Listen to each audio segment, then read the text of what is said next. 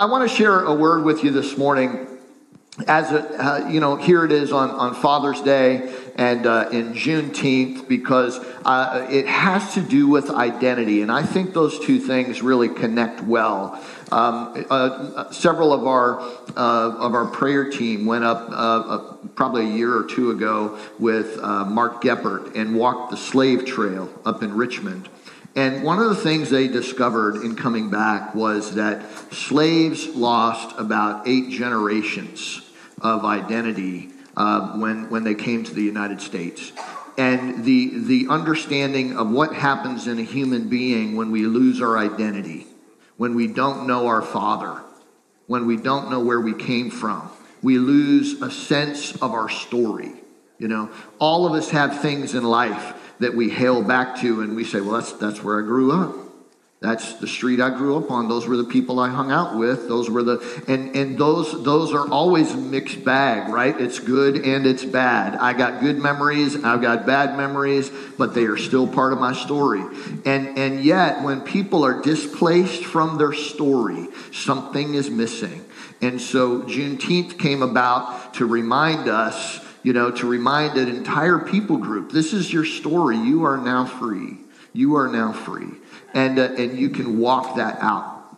And so I want to talk to you from the place of, and this is the title of the message today, and I extracted this title from a D-Min project, that not a demon, a doctorate of ministry project that a good friend of mine, Lanny Clark, who pastors up in California, Maryland, and he wrote a book on, it is a book, but it's actually an academic paper by the same name. It's called Broken Fathers, Mended Sons.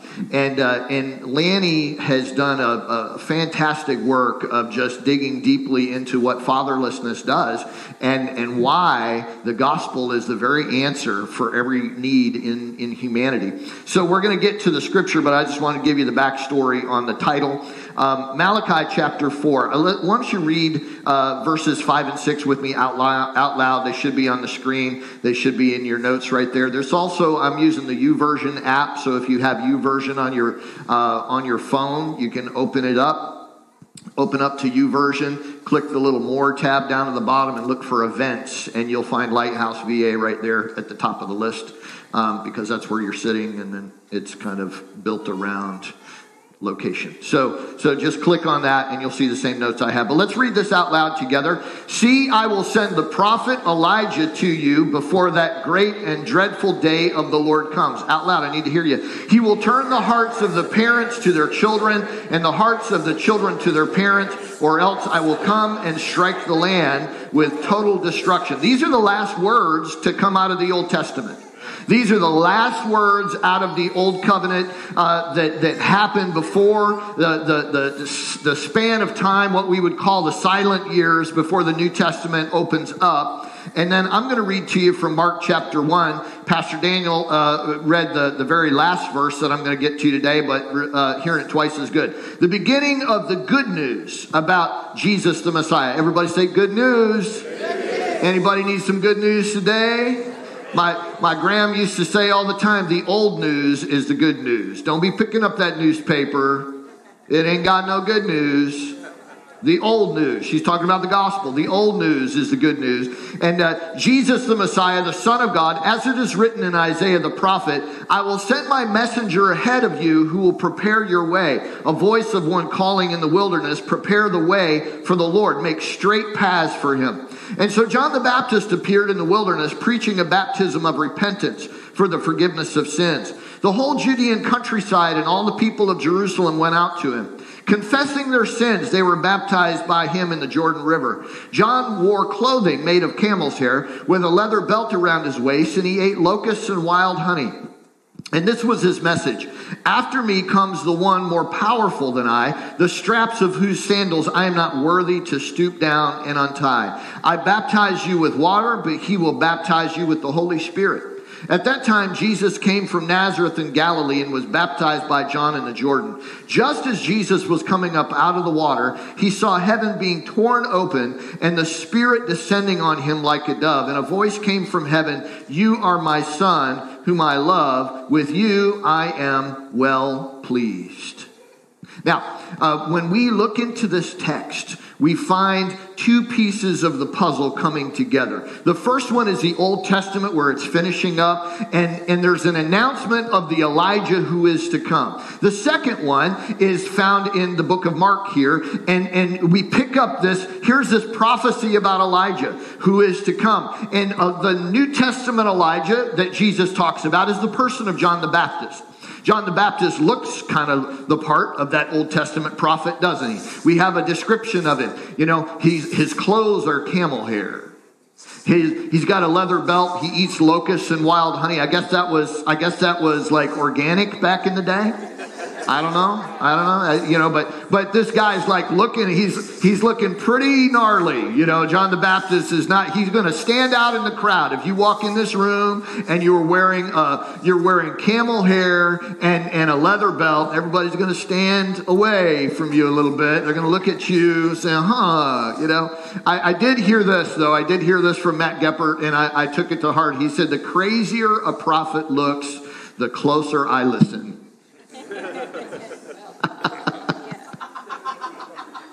That's an interesting thought, isn't it? You know? And so I'll just leave that to hang around there. I don't know what you're going to do with that. But anyway, so here's the reality. So John the Baptist his life has been prophesied about, and here's the reason. I'm going to give you some backstory, and then we're going to jump into John's story. The backstory is that John is going to be the one who's announcing Jesus. Like Jesus couldn't just show up and talk about himself. He had to have an announcer. He had to have a precursor. He had to have a herald. And so John is in the role. If you follow this out biblically in the pattern, John is like Samuel who anointed David with the horn of oil. John is announcing the Messianic king. It's his job. But this is his instruction, and it's a little foggy. God doesn't give him a lot of clarity. He said, basically, this would be John's instructions from the Father. Okay, John, I'm going to have you go, and your message is going to be a hard message. And you're going to go preach a message of repentance. In other words, wherever you go, you're going to need to tell people they're not living right. They need to live right. And you're going to call them out for their sin. And then when they see the righteousness of your cause, they're going to show up at the waters of baptism. And so John would every day wake up, and his whole job was to go out. And I just imagine this. I don't know. It doesn't say. But you can't be wearing camel's hair and eating locusts and wild honey and have a soft voice. I suggest that you come to God today. No, man. This guy is gravel-throated. This guy is making you feel, he is the worst drill sergeant, Steve, that you've ever, if there's ever somebody that could make you feel this big, it's John the Baptist. He spits more than I do.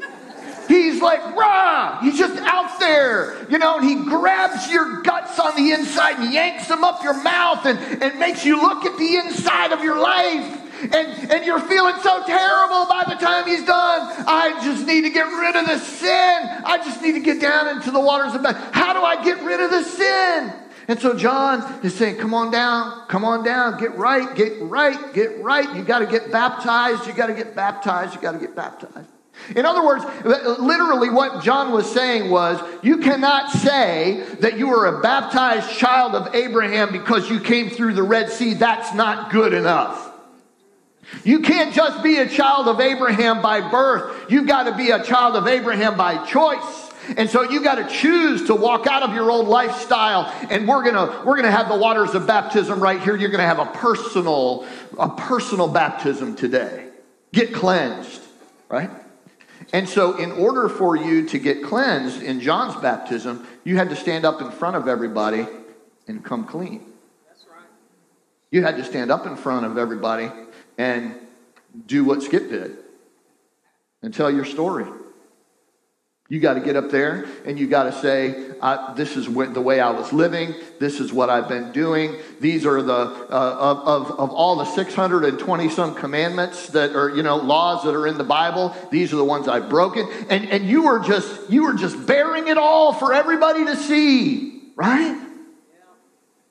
And so John, every day, so that's part of his instruction. Part of his instruction is preach a message of repentance, do baptism. And John, the whole reason that you're going is so that the anointed one will appear before everybody. You just need to know that. Well, how will I know which one he is? Well, John, he's the one that when you see the dove come down, and rest and remain, you're going to know that is the Messiah. That's how you know. Okay. So every day, John gets up, I don't know what time, probably dark 30 in the morning, spends time with the Father, goes down, preaches a message, gathers a crowd, goes down to the waters, baptizes another one, no dove. Next, gets them down there, confess all of their sins. I mean, this guy, every day, listening to people, sins after sins after sins after sin, constant confession of sin around John. He's hearing what's going on inside of men's souls. He's hearing what they've done wrong. He's hearing all the things that they've done that have violated the commandment of God. And every moment when they come down, there's this confession, and then he baptizes. Confession, and then he baptizes. Until one day, he gets to the moment where there's to be a confession of sin. Jesus walks down, and John immediately recognizes righteousness on this man. He looks at him and he says, something's different today. You know what? I need to be baptized by you. John recognizes the righteousness of Jesus as he's standing there. And we know from other texts, not this one, that Jesus said, no, let it be so now to fulfill all righteousness. Here's the thing I want you to understand, that God never violates his own pattern. And so John is the active ministry of the day, and Jesus placed himself under the ministry of John. Jesus dovetailed, pardon the pun, Jesus dovetailed himself right under. He submitted himself to the active ministry of the day, who was John the Baptist. Is Jesus, quote unquote, more righteous? Yeah, never sinned. Born of a virgin. Conceived of the Holy Spirit in his mother's womb. This is Jesus, and yet Jesus says, John, you're the man of the hour. This is your moment, and I'm going to fulfill all of these prophecies when I place myself under you. This is the heart of Jesus, to submit himself to the active ministry of the day. Now, do you get the picture with me? Here is Jesus that has never had a sinful thought that he took hold of, that has he been tempted in all points as we are, yet was without sin, that never made a wrong move, never made a wrong decision, never spoke a wrong word. This is Jesus, and when he gets to the waters of baptism, instead of there being a confession of sin, because he has no sin, somebody else has to speak up for him. Somebody else has to speak on his behalf. Somebody else has to do what Jesus cannot do in that moment, because he has no sin to confess. And yet he's at the waters of baptism. And nobody knows Jesus in that crowd, but his Father knows him. And so in that moment, you hear this voice from heaven. This is my Son. This is my Son whom I love. In him I am well pleased. What was God doing? You see, Jesus positionally is not just the Messiah. Jesus is the second man. He is the last Adam.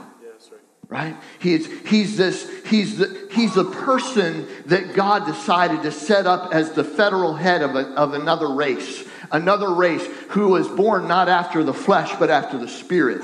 And so when Jesus is in this moment, he becomes the anointed one. His name Jesus means salvation, but Christ pointed to the experience of baptism where he was in that moment.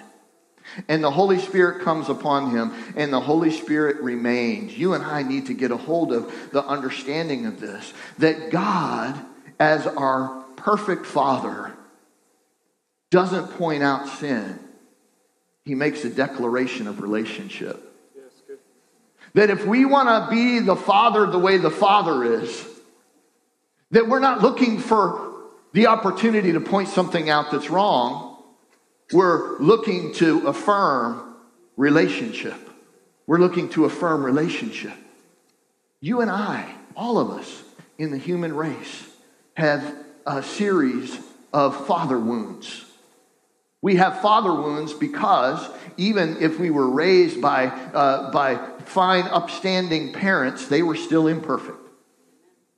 But you and I have the ability, with the help of the Lord, to take on the Father's heart. In your notes, the Father's heart is a heart of love. The Father's heart is a heart of self-sacrifice. The Father's heart is a heart of patience. And the Father's heart is a heart of faithfulness. That God's heart toward you is all of those things.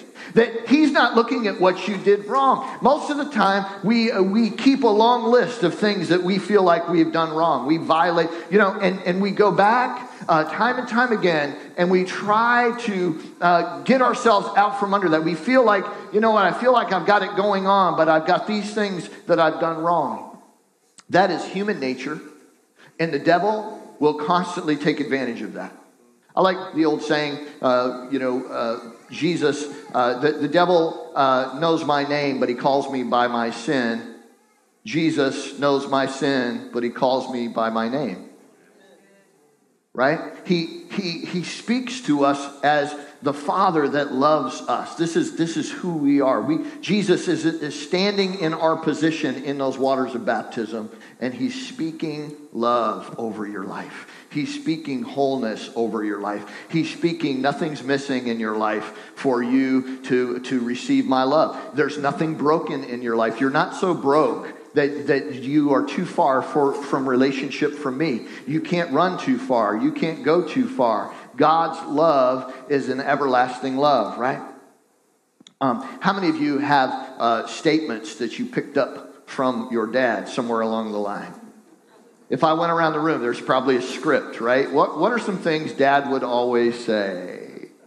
Some of them you can't repeat in mixed company. Pull my finger, right? I mean, you got some statements that Dad would always say, right? And all of us are a product of those things, because here's the thing, moms and dads, kids don't remember what you say, they'll remember what you keep saying. And all of us have those, My dad's watching right now. Hey, Dad, happy Father's Day. I haven't called you yet, but you're on my list. And so, Dad would, when I was a kid, I always wanted to be on the job sites with my dad. He laid floors my entire life. And so I would go, I'd go to a carpet job with him, and we were loaded up in probably old Ford van and a big roll of carpet up on the dashboard, and I couldn't see him. I was 6 years old. I knew he was over there because the van was moving, so that meant he was driving. And so we'd talk through the windshield, but it was like you were in a little cubicle. It was kind of cool. When I was 6, I thought I was in a cave or something. And but I was always, I always wanted to grab a hold of the tools and use, get the tools and stuff. And Dad would say, "Now, son, just watch what I do."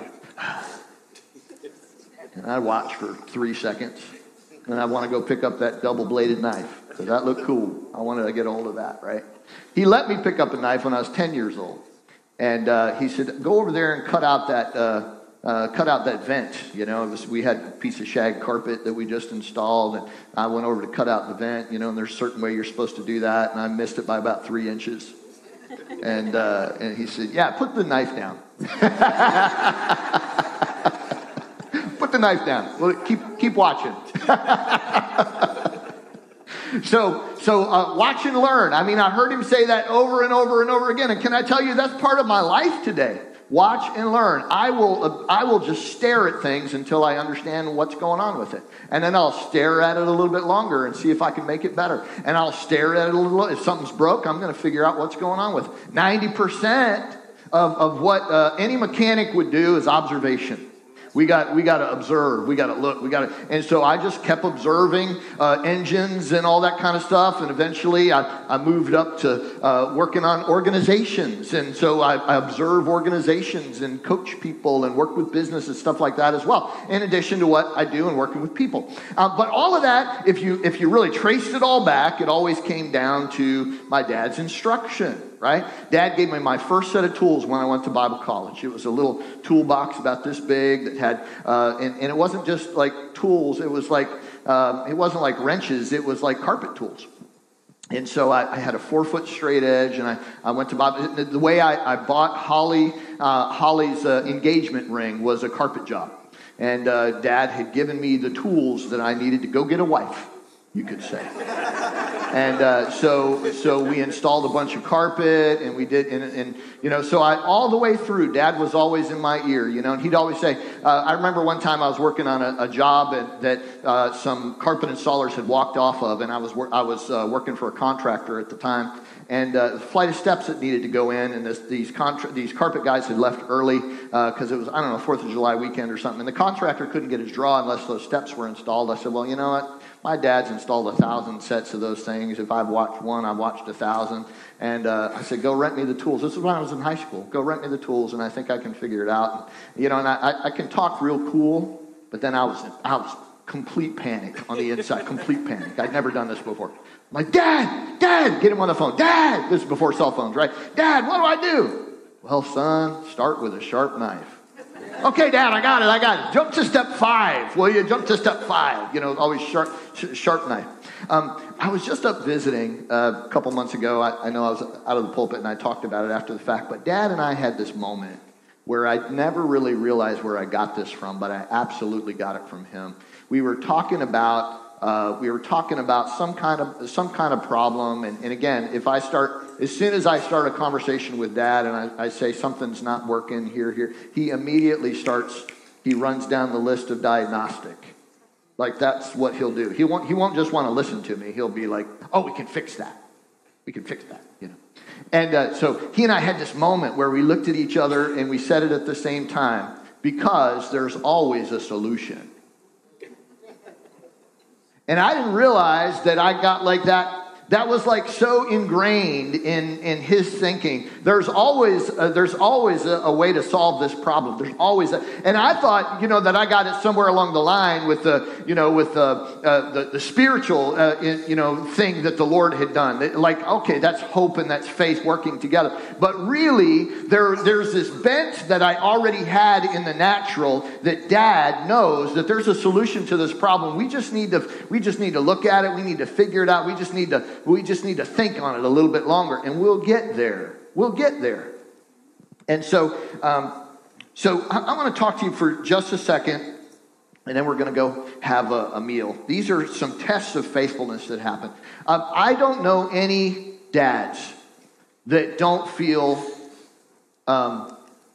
under-equipped or ill-equipped for their job as a dad.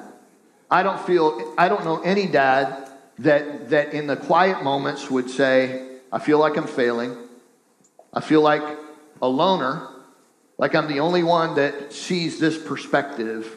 My wife doesn't see this perspective. My kids certainly don't see this perspective. It just is a lonely place to be. I don't know too many dads that don't feel a certain level of guilt that they have to push down as it relates to the outcome that happens with their kids sometimes, whether, that conversation didn't go like I wanted it to go, or the results of our kids as they're growing up, because we see our own failures sometimes multiplied into their lives, or our own struggles multiplied into their lives. I know where they got that from. And I ain't just talking about the nose. I know where they got that. I know where that attitude, I know where that behavior comes from. And so inside, sometimes, God, you don't have to nod your head because I know where you live. This is the reality that we deal with, that we know at some level we're responsible to help our kids be successful, but we feel ill-equipped to see that happen to a degree. And we know that we're going to put the best stuff in there that we can. I don't know any dad that isn't doing his level best to be the best that he knows how. But at some level, we don't feel like we're playing with all the right parts, and we feel less than. And I want you to know I see you, because I know what that's like. And the only cure that I have, the only hope that I have, is that God himself exists in the relationship of the Father and the Son. That God himself exists in this relationship, and that he has found himself, shows himself, reveals himself in the relationship of Father and Son. And there's nothing more solid, nothing more strong, nothing more powerful, nothing more more expansive than this relationship between Father and Son. And so in your life and mine, we will be tested on a few things. Number one, test of faithfulness. Learning to be faithful in that which is least. When I was younger, I wanted to do the big thing. You know, big things gather attention. When we're younger, we want to do the thing that gets noticed. And when you're really being tested in the little things, God will show you the little thing that you can work on. Because if you're faithful in the little, he'll what? Make you ruler over much. Right? Before Abraham was a father of many nations, he was a father of Ishmael, and he was a father of Isaac. And yet it was the Lord who came to him on the day when Sodom and Gomorrah was going to be pushed down, and says to him, "Shall I hide from Abram what I'm about to do? Surely he will become a great and powerful nation, because Abraham will order his children after him in the fear of the Lord." He was going to become a great nation, not because God had elevated him so, but because he looked after the sons and he looked after the daughters. Because he cared for that next generation and maintained that. Secondly, learning to be faithful with natural riches or money. When we're faithful with the worldly wealth, God will make us a ruler over things that really matter. Things that really matter. Sometimes we spend so much time focusing on the material that we forget it's just going to pass away. That's right. That car you got is going to end up in a junkyard. That house you got, whatever money you put into it this year, you're going to have to put that much and more next year. Stuff is just stuff. People are eternal. Right?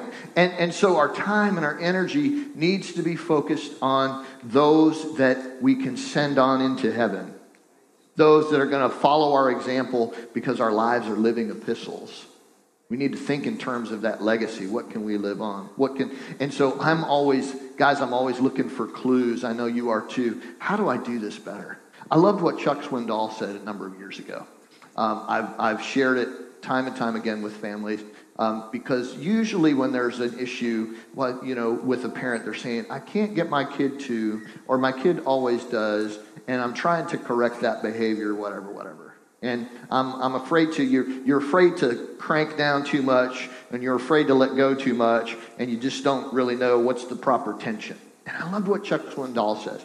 He said, "I say yes to my kids as often as I can, so that when I say no, it means something." And I found seasons in my life where I was better at that than others. Sometimes when I was seeing certain behavior, I was the no dad. No, stop. What are you doing? Because you don't want that to get out of control. You don't want that. That's not sustainable behavior. Well, that's going to get somebody into trouble. That's going to be a problem. And so if I'm the no dad all the time, then what do the kids do? The kids stop. They'll be obedient to certain behaviors. They'll be obedient while you're around, but when you're not, woohoo! Free for all. Dad's away. We can do whatever we want. Right? The warden's gone. But what happens if you're the yes to encouragement? Yes to affirmation? What if you find all the things that are in there that you can speak into and say, "That's me. That's yes. That's a yes. This is my son whom I love. This is my daughter whom I love." And you speak affirmation over and over and over. And oh, by the way, you just got that speeding ticket. Slow down, will you? And then yes. You know, they're a way. Don't make everything nuclear with your kids. Because if everything's nuclear, you know what I'm talking about? Don't make everything doomsday. Why don't you ever make your bed? Can I tell you, a lot of grown-ups don't make their bed? Altar call right now. All you bed makers, come to. Here's the deal, right? We're not raising good kids. We're raising good human beings. And human beings are by nature flawed. And so if you're trying to live vicariously through your child to be some version of you that will never, ever, ever be perfect, but you're trying to make them perfect,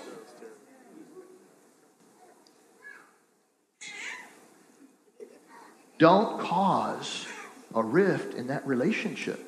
Build bridges in that relationship, right? Find the things that they love to do and then spend a lot of time doing the things together that you can do. Build those good memories. Build those relationships. Why? You're faithful in the little things. You're faithful with natural riches. And learning to be faithful with that which belongs to another person. It is so helpful if you recognize that your child is actually God's kid. And you're simply a steward. You don't own them. You're simply a steward of their life. There came a time, I learned this much later in life, and for your moms and dads and kids that are coming along, and I'm going to say this because the moms need to hear me say this, because it sounds kind of harsh, but there's going to come a time when the kids are going to start stepping on mom. The kids are going to start talking back to mom. And dad, you can't let it happen. But let me tell you how you go about it.